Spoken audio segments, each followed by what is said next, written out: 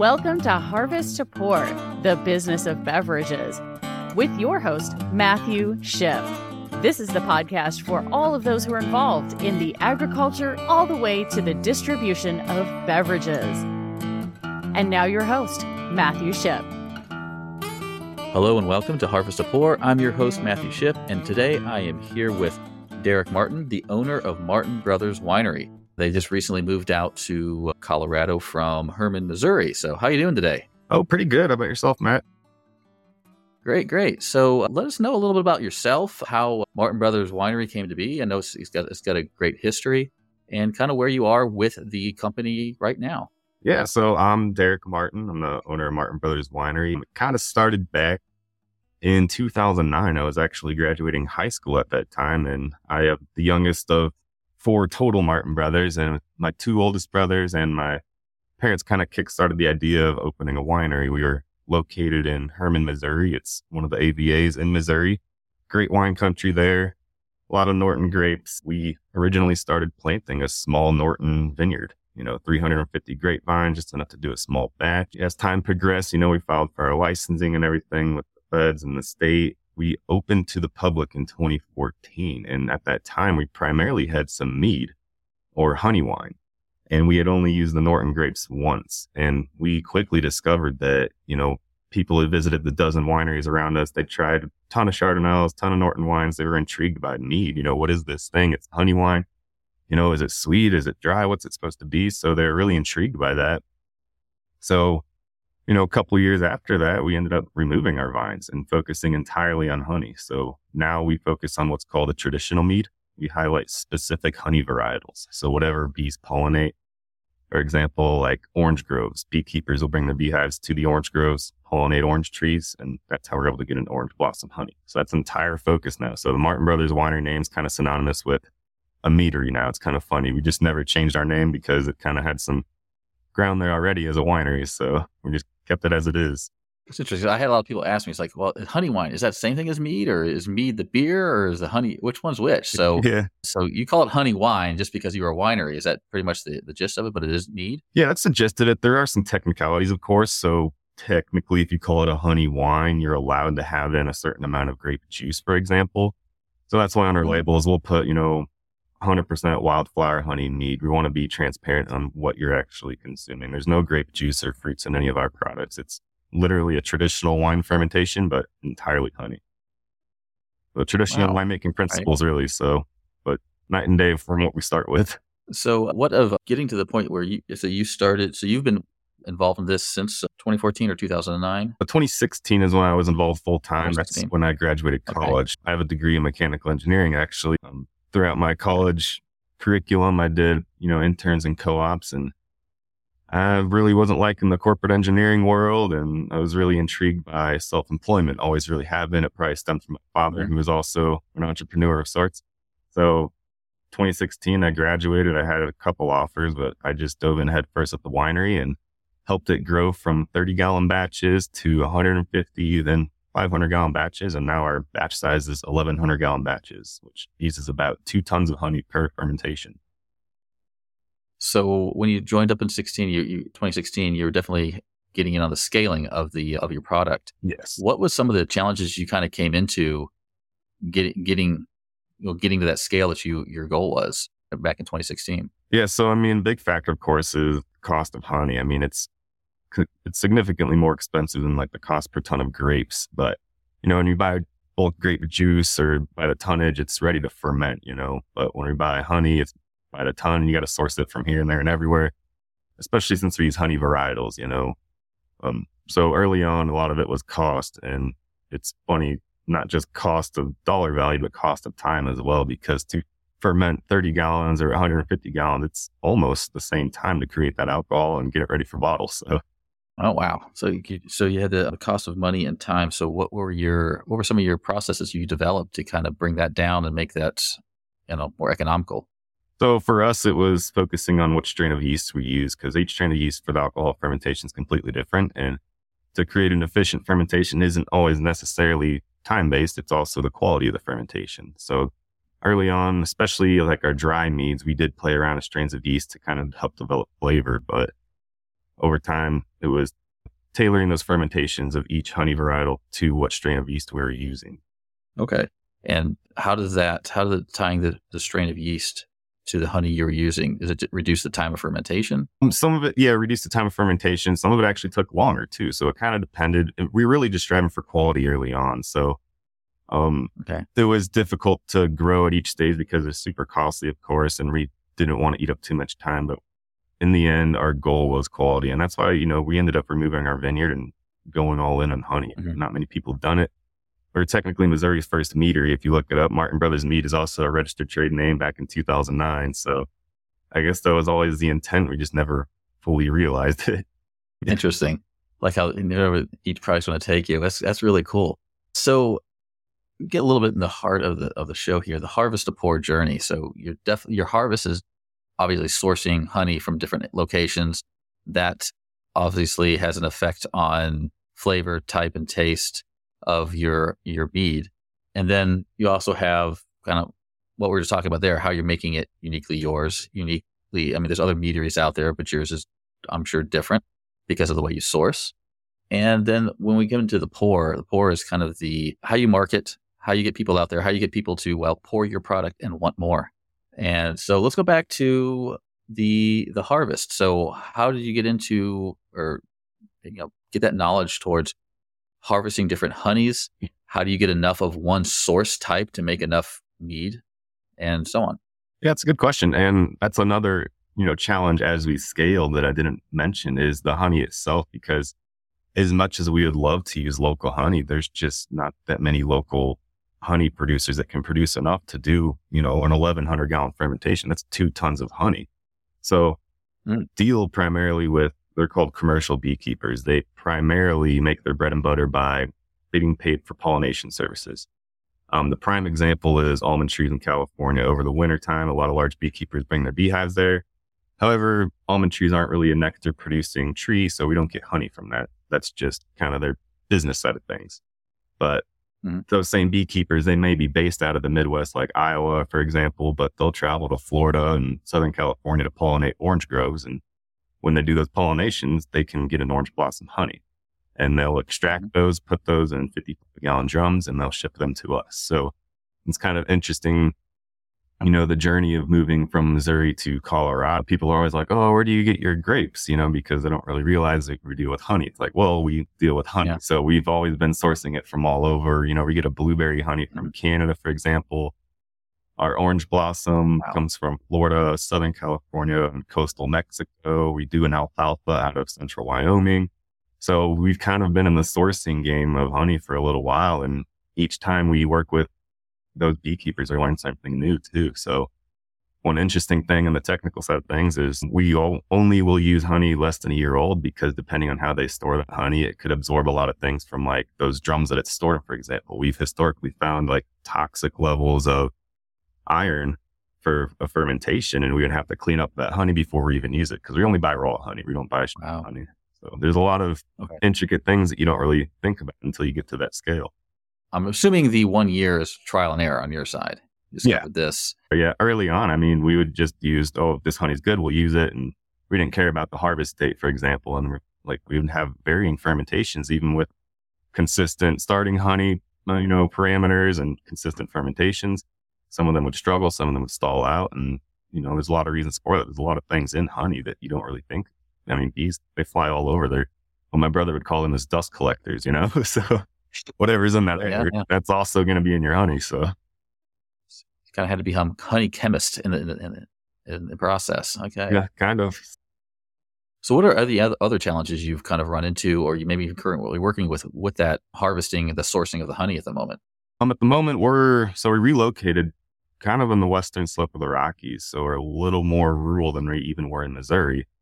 Herman, Missouri is always seen as a rural Missouri town, but we're pretty far out here now. So logistics, it's definitely, mail takes 2 to 3 days longer sometimes. And if there's snowfall, we just got to put up snow overnight. So that affects freight logistics and whatnot.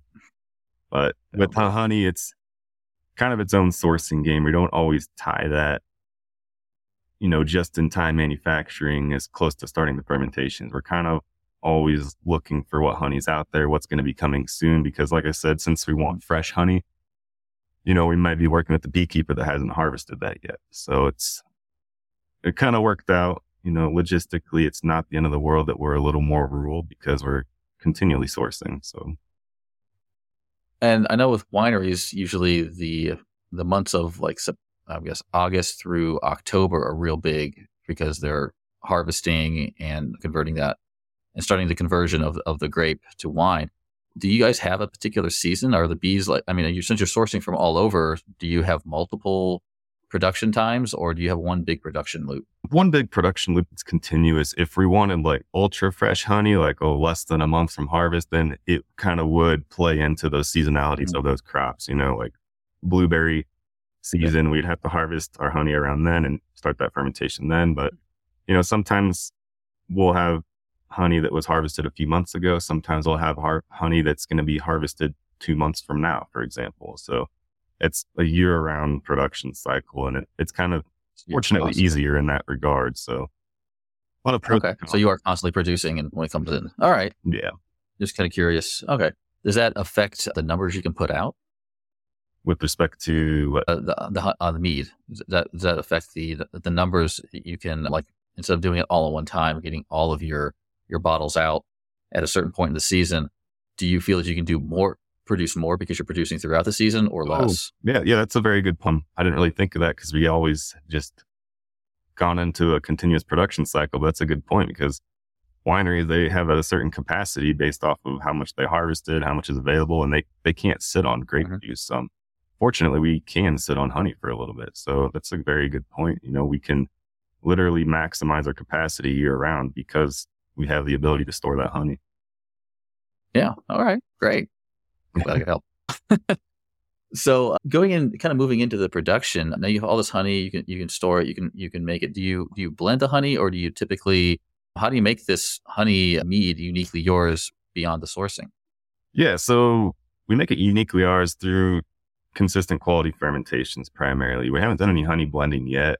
We currently have a goal of highlighting honey varietals because it's not even commonly known, the amount of people that you meet when you get talking about honey varieties, they don't comprehend it. And you're like, oh no, there's orange blossom honey. They're like, oh, so they put oranges in with that honey? It's like, no, it's from bees pollinating orange trees, So it's really interesting. So because of that, we've stuck with, honey varietals at the moment. So one on my wish list is a raspberry blossom honey. So kind of pricey, not terribly available, but it's one of those that I'm going to need to jump on when it is available.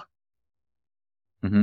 Well, I guess we can start, from that processing, moving into the marketing, making some of these that might be more pricey, but probably in fewer amounts. Have you played with that? Is this is a one-off seasonal, only 200 bottles and how's that affect your buyers, your clients? Yeah, we've definitely done that.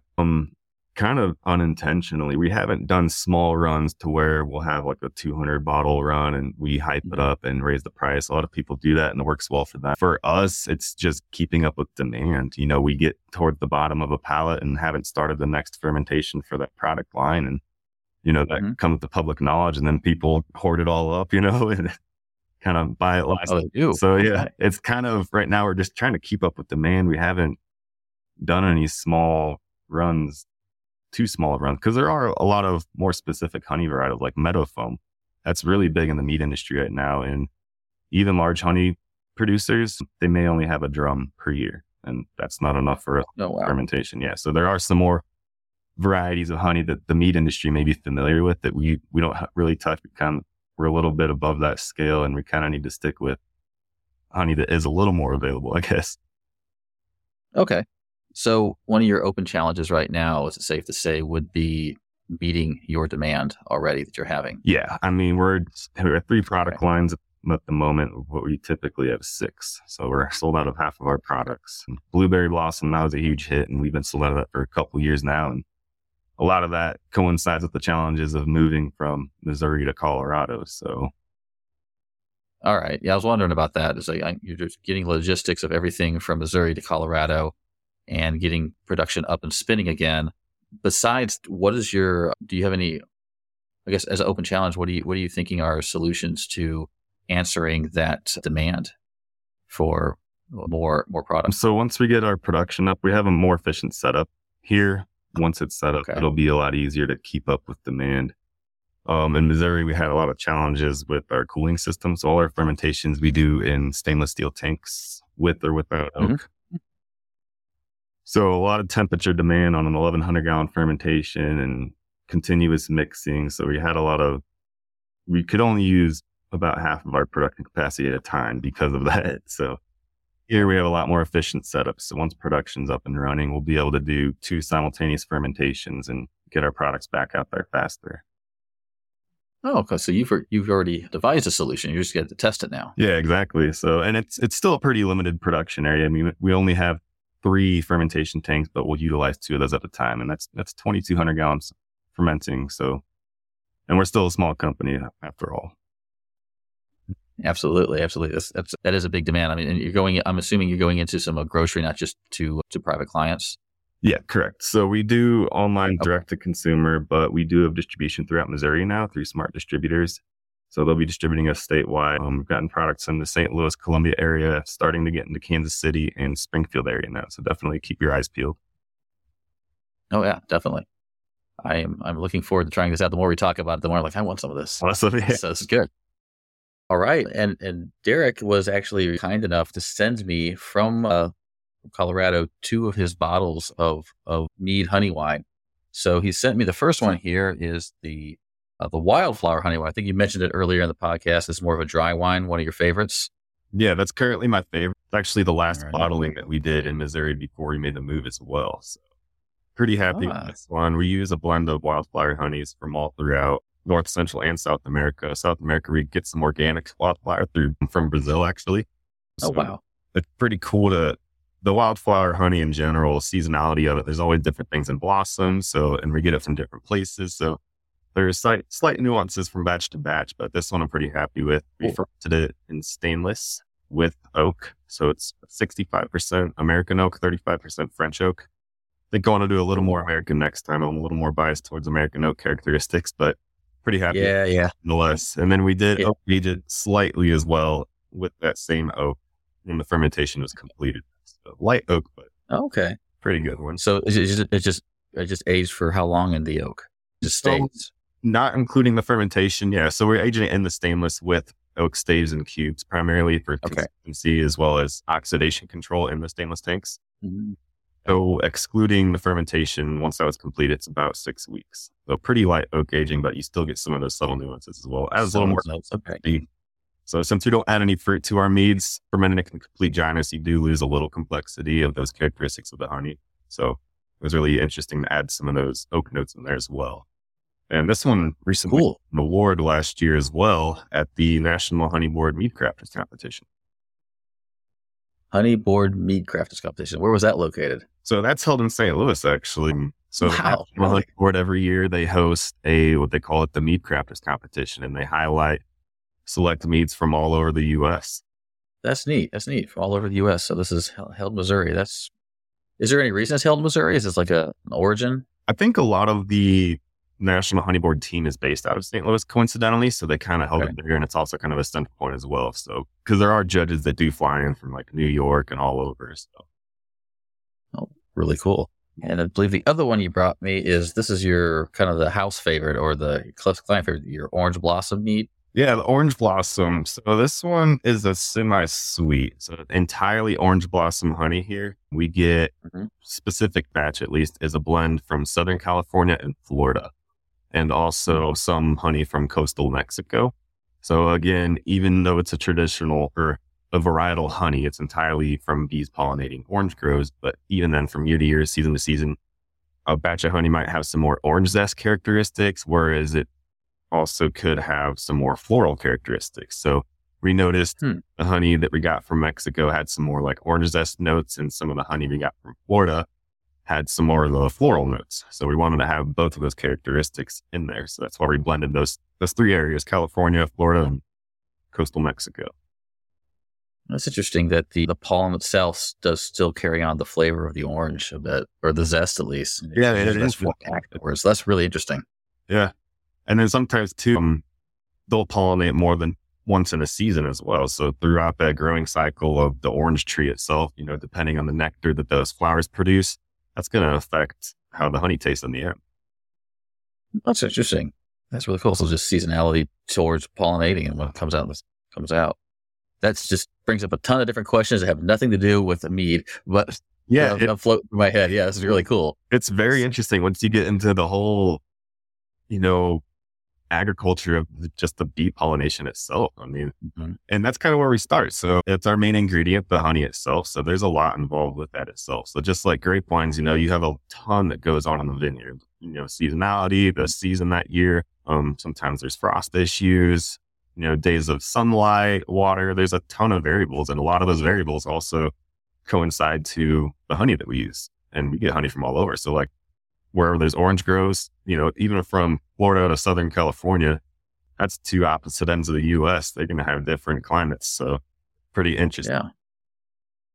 That is really interesting. That is really wild. Just like anything else, the soil, the weather, in this case, the insects that's pollinating all have this play and effect on that honey that you turn in and capture as much of that flavor as possible. Yeah. So let's get into the fun part. Let's open this up. Sounds good. So which one would you suggest I start with? The dry or the sweet here? Let's start with the dry wildflower here. Dry? All right. So this is the first time I've ever done a digital wine tasting, so to speak, over recording. So I'm going to open it up now. So maybe some awkward silences here while I figure it all out. Yeah, this will be interesting. So you'll pick up the mic and me running the bottle across the table. So, there you go. Yeah, so this works out. And see how good I am at being a pretend sommelier here. Yeah. So I'm going to get critiqued as I do it right. He's watching me do this. Oh, no. All right. Great. All right. Come on. There we go. Salute. All right. Let's give her a quick pour. So this is the Wildflower Honey Wine. 100% wildflower and honey mead. It's a drier palate to it. All right. Got a nice pour. Ooh, that's pretty. That's really pretty. But really nice. Well, I mean, honey colored. Would you call that? Yeah. So the color is interesting because that also goes back to the harvest of the honey. So each batch of go, super dark amber to extra dark amber, all the way to, water white. And it's the wildflower. Oh yeah. Yes. It's a wildflower honey. So the color changes from batch to batch as well. Oh yeah. That's you still get nice. Floral notes on this one. So it's kind of interesting. It's a dry wine. You still notice a lot of the honey notes in there. Mm-hmm. We got some honeydew melon notes as well. The way I describe this is like kind of a very citrus forward. You get some like nutty notes in there as well, like almond perhaps. You definitely maintain a lot of the floral honey notes as well. Yeah, right on the nose. As soon as I poured it, just popped it open, the floral notes are definitely right there. And it was the initial palate was a lot lighter than I expected. I expected almost that quick hit of honey when you first like put some honey in your mouth. So, but that was much lighter than that, much smoother. Exactly, and that's funny too because about half of our meads are true dry wine, but we start out with honey, and it's a big misconception like, oh, it's a honey wine, it must be sweet, but it's like, no, it must be sweet, completely dry. That's great. Now I poured myself too much, so I got to finish before going to the next wine. Yeah, it'll be an evening. On the nose, you get some of that, light oak notes, but it also lingers through the finish. Mm-hmm. Well, I get more of the oak in the nose than the palate, but it's really nice. That's really clean. Wow. Yeah, and that's something we strive for as well. We do very good filtrations we pride ourselves on. And we also, I'm sure you noticed while you're opening it, we use a cork because we do want our meads or honey wines to be able to be bottle aged. So if you want to save it for a special occasion, you can do that. And, micro oxidation over time, it's going to change as well. But we also do want it to be good right away. So if you want to drink it, go for it. Yeah, it definitely is. This is definitely unique. It's like everything that you expect from a wine, but you don't get that fruit. You get the earthier tones right off the bat. And usually you have to search for those in some wines. The only earthy, really super earthy tones are super dry, like rosés I get if I have to compare it to anything. But this is much better than super earthy tones. Oh, yeah. And a lot of the flavor notes, too, are actually from the strain of yeast. So there's three main flavor components in our meads. There's oak, whether or not we use oak in that batch. There's honey itself, of course, and there's the alcoholic yeast for the fermentation.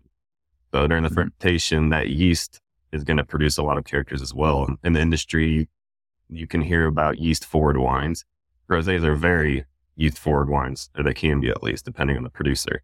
So the yeast itself, it's often overlooked in, consumers, but it is a large flavor component. So what do you look for in the as far as the flavor component the yeast gives to the wine? So for the Wildflower Dry that we're trying now, that one we've actually played around with. And because it's a dry mead, we still wanted to maintain some of those floral honey notes while not masking it. Well, it's hard to maintain it when you ferment it to complete dryness. Whereas the Orange Blossom note, the Orange Blossom mead, we really want to maintain a lot of those white flower characteristics. So when we work with our yeast manufacturers, we tell them, hey, we don't even tell them what we're fermenting typically. We just say like, hey, we're fermenting a high brix wine. We really want to maintain a lot of high or white floral notes, for example. Or we'll tell them or we want some like dark berry fruity notes, almost like a blueberry, for example. And sometimes they'll even break it down to those chemical compounds that create those notes. Yeah. That's awesome. Yeah. The more I drink and the more it gets on the palate, I'm even more the wildflowers kicking up. I'm just like getting like chamomile a little bit. The fresh flower chamomile a little bit, not dried. And most of our meads do maintain a lot of floral notes. And part of that is because most of our fermentations are cool fermentations. So we ferment as low as 50 degrees sometimes. Oh, wow. So it's real slow. Okay. You really slow down the fermentation. Real slow, 50 to 60 degrees. And then if we do a malolactic fermentation, sometimes we'll start it off a little hotter than that. So each of them, it's interesting because we do log everything on charts. So it's interesting to watch the temperature stages throughout that fermentation to make sure each yeast arrives. Do you ever go like slightly anaerobic when it gets to a certain point, or do you ever let it go that far? Okay. All right. Okay. Well, this is the first time I open the second one here. This is cool. So yeah, I really appreciate doing this. This is great. This adding another level to just really, I guess, the listeners are going to have to I'm hoping I'm making them curious enough, and we're making curious enough so they can hey, wait a minute. I want to try some of this too. Yeah. And I think it's important to say too, meads or honey wines, it's a small niche category in the beverage world, but you can take, us as just one brand. We do just traditional mead. So our goal is to highlight specific honey varietals, design them like a wine. You can drink them by the glass, pair them with a meal. And there's other mead producers out there that they may have, more fruit emphasis, and they do a ton of fruit meads. They'll add fruit in with their fermentation with their honeys. So it's a small beverage category, but no two meads are alike. They're all completely different. Yeah, I'm trying to think real hard, but this may be one of the first meads I've had. So this is wild. This is really wild how fresh and clear it is. And so we're moving on to the Orange Blossom mead right now. So this is a semi-sweet, you said? Yeah, so this is a semi-sweet. And with any of our meads, at least if there's any sweetness, it's only unfermented honey. We don't back sweeten. We don't add any sugars during that fermentation. It's just unfermented honey. So you're tasting that Orange Blossom honey for itself in that sweetness. Wow. And this one you can see, the color difference. All the meads, they're going to be, a variation of gold or amber. This one's a lot lighter in color. It is. Yeah, the other one was darker. You're right. The nose is, wow. It's still floral, which way you swing it. Yeah. Very floral on this one. Wow. Yeah, that's what I was expecting. There it is. It's like the honey comes about the third flavor in or so. It comes just a little bit later. There it is. It's sweet, but then the honey comes out later. But then you get that nose on it, which I think if you wouldn't tell me it was if you didn't tell me it was semi-sweet, I would have taken it for another dry for a second. Yeah, that sweetness, it's balanced since we don't back sweeten. It's much. If we were to back sweeten, it'd be super high in whatever sugar we would use. Like if we back sweeten with honey, you get a lot more glucose up there. But since it's unfermented honey, much more balance between the types of sugars that are remaining. Yeah, a lot of fun. Am I right in saying this one? Okay. Yeah. Am I right in saying this one has a little bit more body? Yeah, definitely. So this one, some of that body does come from the residual sweetness, but also we do malolactic fermentation on this one. So you get some creamy notes in there, and it's like a creamy texture feel almost, and that's from the malolactic. Okay, you're right. Okay, Okay, that's where the yeast kicks in for that creamy, that palate. Okay. Yeah, and that goes back to Well, fermentation cycle. We have, different temperatures during different times mm, to either favor the alcoholic fermentation or the malolactic fermentation because they have their own preferred temperatures during that fermentation. mhm. Can you talk a little bit about the malolactic fermentation, how that works? So malolactic fermentation, it's not creating alcohol actually. So it's kind of creating body and mouthfeel. It does, some of them can create some flavor notes as well. Most of the ones we use, though, one actually does produce a lot of vanilla actually. So that's interesting. So yeah, Oh, it's consuming some of the sugars, but it's consuming other things as well. And in the world of honey, like I mentioned earlier, there's, bees are kind of dust magnets. So they collect so many things and pollen and whatnot. And there's still a lot of research being done as well, like, what happens during the fermentation of honey. So mhm. That's wild. Okay. Huh. So these are great. I really appreciate this. This is really fun. So, and this is, you said the wildflower honey was the last batch produced in Missouri. yeah, our dry wildflower, that was our last bottling in Missouri.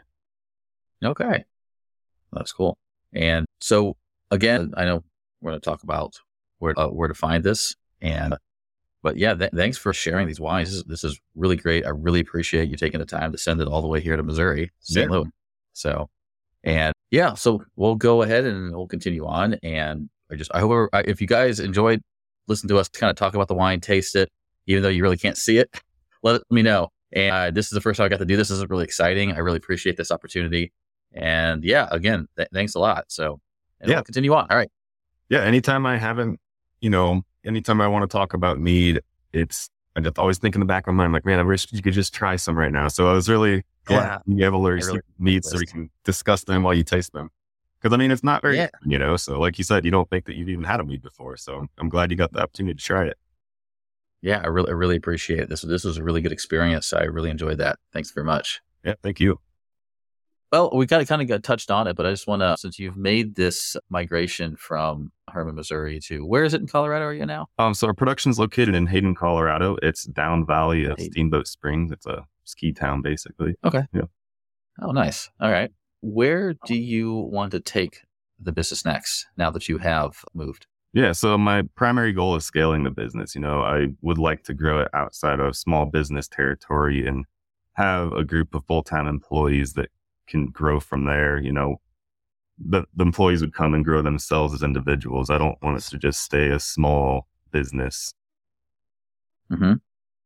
So we have plans to, over the next couple of years, hire 5 full-time employees and grow our export not only to Missouri, but also distribution statewide to Colorado.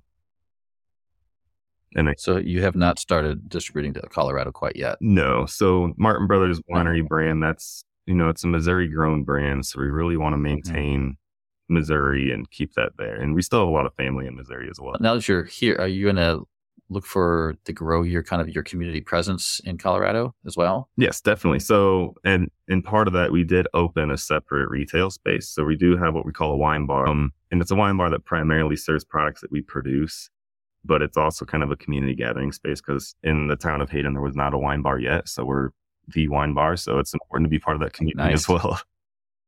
And then, and then for the wine bar specifically, we did start producing grape wines this year out of Palisade, Grand Valley AV. So we literally go down there, finish those wines on another winery's premise, and we bring it up just for retail in our wine bar space. And over time, that product line may grow. We're uncertain at the moment. We just wanted to add some variety for the wine bar in their community.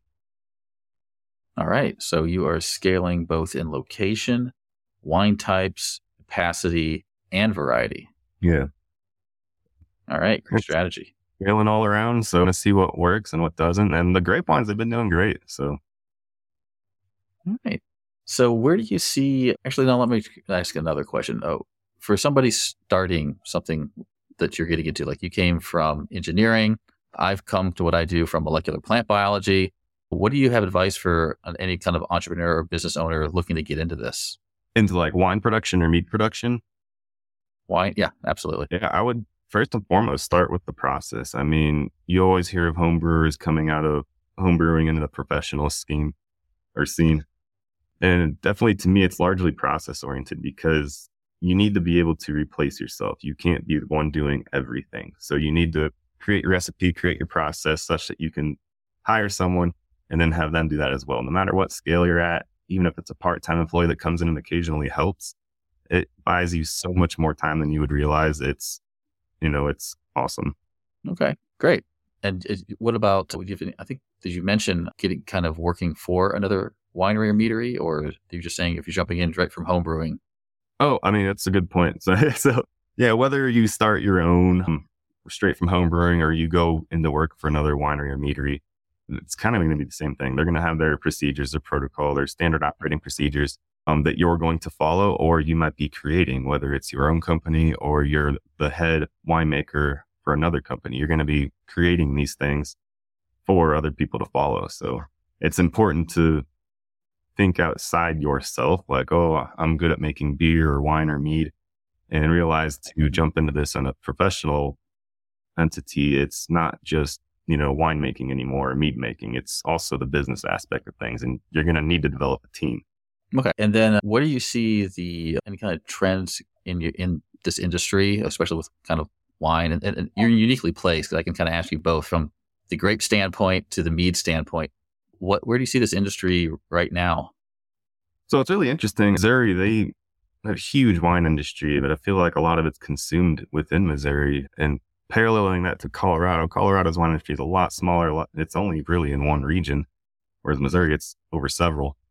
But the Colorado wine market's definitely growing, and mead is as well. But mead's always kind of been a niche industry, and it's pretty broad as well. So what we do with mead, it's even more niche than just mead. It's just all traditional meads. And to my knowledge, there's only one other meadery that does that. It's Hide Run Meadery out of California. They do all traditional meads, but they're all champagne style. So they'll also be highlighting honey varietals like us, but it's a champagne style beverage. So it's interesting because it's still a niche industry, but it is growing pretty rapidly. I mean, I think St. Louis has 3 or 4 meaderies in the region now. So yeah, there's one pretty much in my backyard. I'm going to get him on the show today, sometime soon as well. Yep. Yeah. Let's see. So what is we've talked a lot about just growing, scaling, and what you'd recommend to other people wanting to start something like this. What is the most important thing you've learned from, since 2016, which you jumped in with both feet? In your career becomes real. So wanting to jump into something that most people would see as a hobby or a passion project, once it becomes a business, it becomes real. When you look at your cost of goods sold for starting a fermentation, for example, especially mead, because you're buying your raw honey ingredient, it's a lot of cost right up front. Whereas if you have a vineyard or something, you're growing it, that cost is spread out over time. So, jumping into it, you learn a lot of cash flow management, business, and things that you normally wouldn't learn. And my background's mechanical engineering, so I definitely had to dive head first into learning some aspects of business as well. Yeah, I feel you there. Yeah. I was a recluse with a pipette, and now I'm learning how to build a business. Exactly. So a recluse, like you said too. So same here. Engineering background, we're all kind of known as recluses. Yeah. So when you're producing a product that needs human interaction, you got to put yourself out there and get uncomfortable and do some tastings, talk to people. Yes, totally feel you there. Oh, yeah. I agree. So, and then you said you were looking to scale a team. When does that fall into place? Kind of as it progresses. I mean, as being the only owner here, I don't really want to work with investors. We've always grown it through cash flow, fortunately, and always played our cards right. COVID definitely hit us hard, and we're still paying for that, as are many. And one thing I didn't mention, why Colorado? During COVID, after COVID, it was kind of, the business was at a point, we were less than 2,000 cases annually. And it was like, well, do we let it die, or do we kind of rekindle this and reignite it? So I decided to rekindle it, reignite it. And that's how it ended up moving to Colorado rather than just like a small expansion project or something. Because the idea initially was like, oh, we can expand some production in Colorado. It's a niche product. We could just have small production here, small production there, and kind of feed those markets. But it ended up working out to just completely close the Missouri location and just move everything here entirely. So Right now, I do have a small team running the wine bar aspect entirely. So once I get production up and going, get a couple batches out there, I'll be hiring a production team for that. Mm-hmm. Okay. And that just reminds me of something I worked on with a friend client of mine, that we were trying to identify teams for them, because the biggest piece is unloading all the hats you get to wear right now. Mm-hmm. Exactly. And the biggest thing that surprised me is what we ended up doing was redefining the owner's position. And then everything was offloaded. We prioritized all those pieces and they became positions. And you were able to, and you actually knew what they were because you were already doing them, and you could prioritize pieces. And it was really easy for that person to write out the job descriptions afterwards, because it was all laid out based on what you want that person to do, discuss, and decide. Yep. And once we did that, it was really nice. And also for yourself, what do you want to do, discuss, and decide, and break that down. And we actually rewrote their position, like they were interviewing for their own position again. Oh, wow. And funny. Yeah. So you're like, oh, do I really want to do this? Yeah. After they actually had it all taken out. So it was a neat way to do it. It was a neat way to do it real fast and have everything kind of laid out for you. So when you had it there, you're ready to, jump on it. And it wasn't like, okay, now I need to hire somebody. Yeah. What do I need to say? So, it just reminded me of that. It was, like you said, many hats. And, starting out, you're a new brand in a very large market. mm-hmm. So when you want to maintain your spot on a liquor store shelf, for example, you need to go there, you need to do tastings, promotions, and then over time, you know how to explain that product. So once you hire an employee, you could show them to the T exactly how to do it. And that's why I mentioned earlier, being able to scale and have those processes and procedures written down, because that buys you so much time by like, okay, I feel confident in this employee to do this. I don't have to be there anymore for that. And on the production side as well, you can spend all day just cleaning tanks, but having that standardized, and you've done it a million times, way to start. Yeah. Your concentrations of cleaners and, everything. So to be able to create that into a process control procedure or a standard operating procedure, for example, and have someone else, that buys you days at that point. And then, absolutely. Yeah. And as a business owner, absolutely. You can refocus elsewhere. Yeah, that's definitely where my passion lies. You started nailing. I was like, I got to tell you about this. So that was all right. So a big question. It's the hardest question for some. It's the easiest question for others. What is your favorite beverage? Oh man. So you can answer two different ways. You can answer, what is your favorite beverage of the ones that you produce? And what is your favorite beverage outside of what you produce? Okay. So favorite, I could answer both of those, I guess, but my favorite beverage of what we produce is our dry wildflower mead.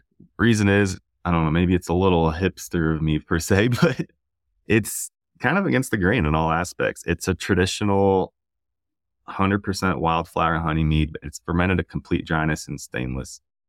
And it's somewhat of a crowd pleaser in some ways, because it's something you can bring to Thanksgiving dinner and you don't have to tell people it's a honey wine. They'll just drink it and they're like, oh, this is a great dry white wine. It's somewhat of a crowd pleaser in that way, but it's also one that has some slight oak emphasis, which I'm a fan of oak. So back to my the other question is my favorite beverage would probably be bourbon. I'm a huge fan of oak. Right. And we currently actually have staves aging in Missouri right now for 2 years that Foeder Crafters is going to turn into some foeders, and we'll start a barrel series where they're fermented in those foeders. That's cool. Yeah. That'll be interesting.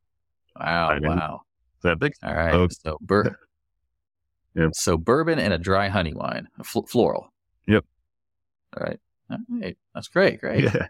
So do you have any upcoming events or promotions or anything you got going on? So here we kind of do a lot of things. So we're west of the Rockies. So this Wednesday we have an avalanche safety awareness kind of thing. So a lot of things for the local community here for sure.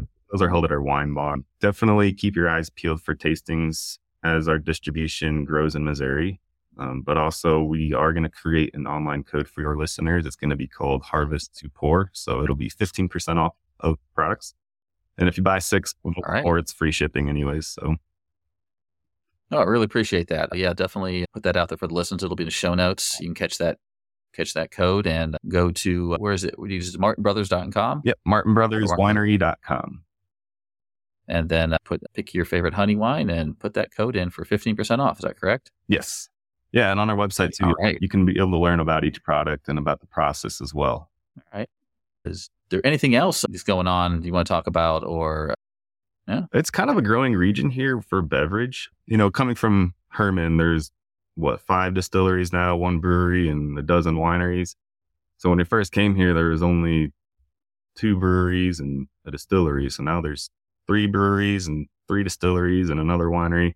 So it's kind of a growing beverage region here as well. And it's called the Yampa Valley. It's located along the Yampa Valley River here. So it's interesting to see how those businesses grow as well and working to collaborate with them. The local economic development groups here, they've created a food and beverage manufacturing group. So definitely helping kindle those relationships and see where collaboration can grow from there.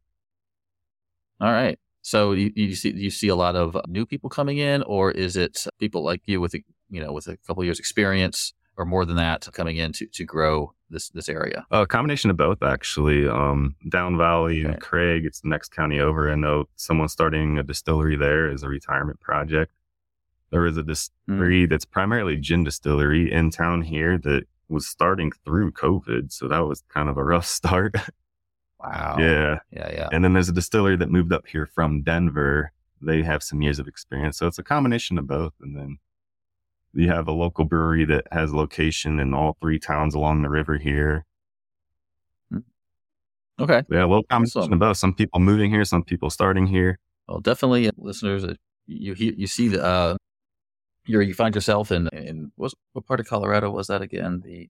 Hayden, Colorado is where our production is, but Hayden. Yeah, it's all down valley of Steamboat Springs. It's a ski resort town along the Yampa Valley River. It's one of the few free-flowing rivers in the U.S., so it's a pretty interesting place to live.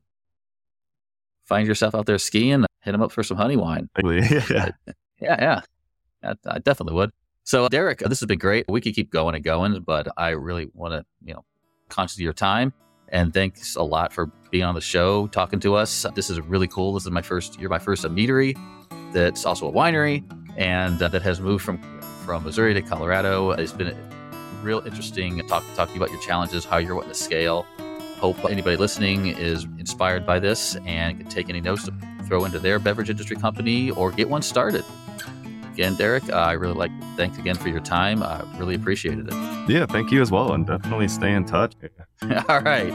Well, thanks again, and I really appreciate your time. Yeah, thank you as well. Thank you for listening to Harvest to Pour, the business of beverages with Matthew Shipp. Check the show notes for our guest contact information. And connect with Matthew Shipp on LinkedIn today.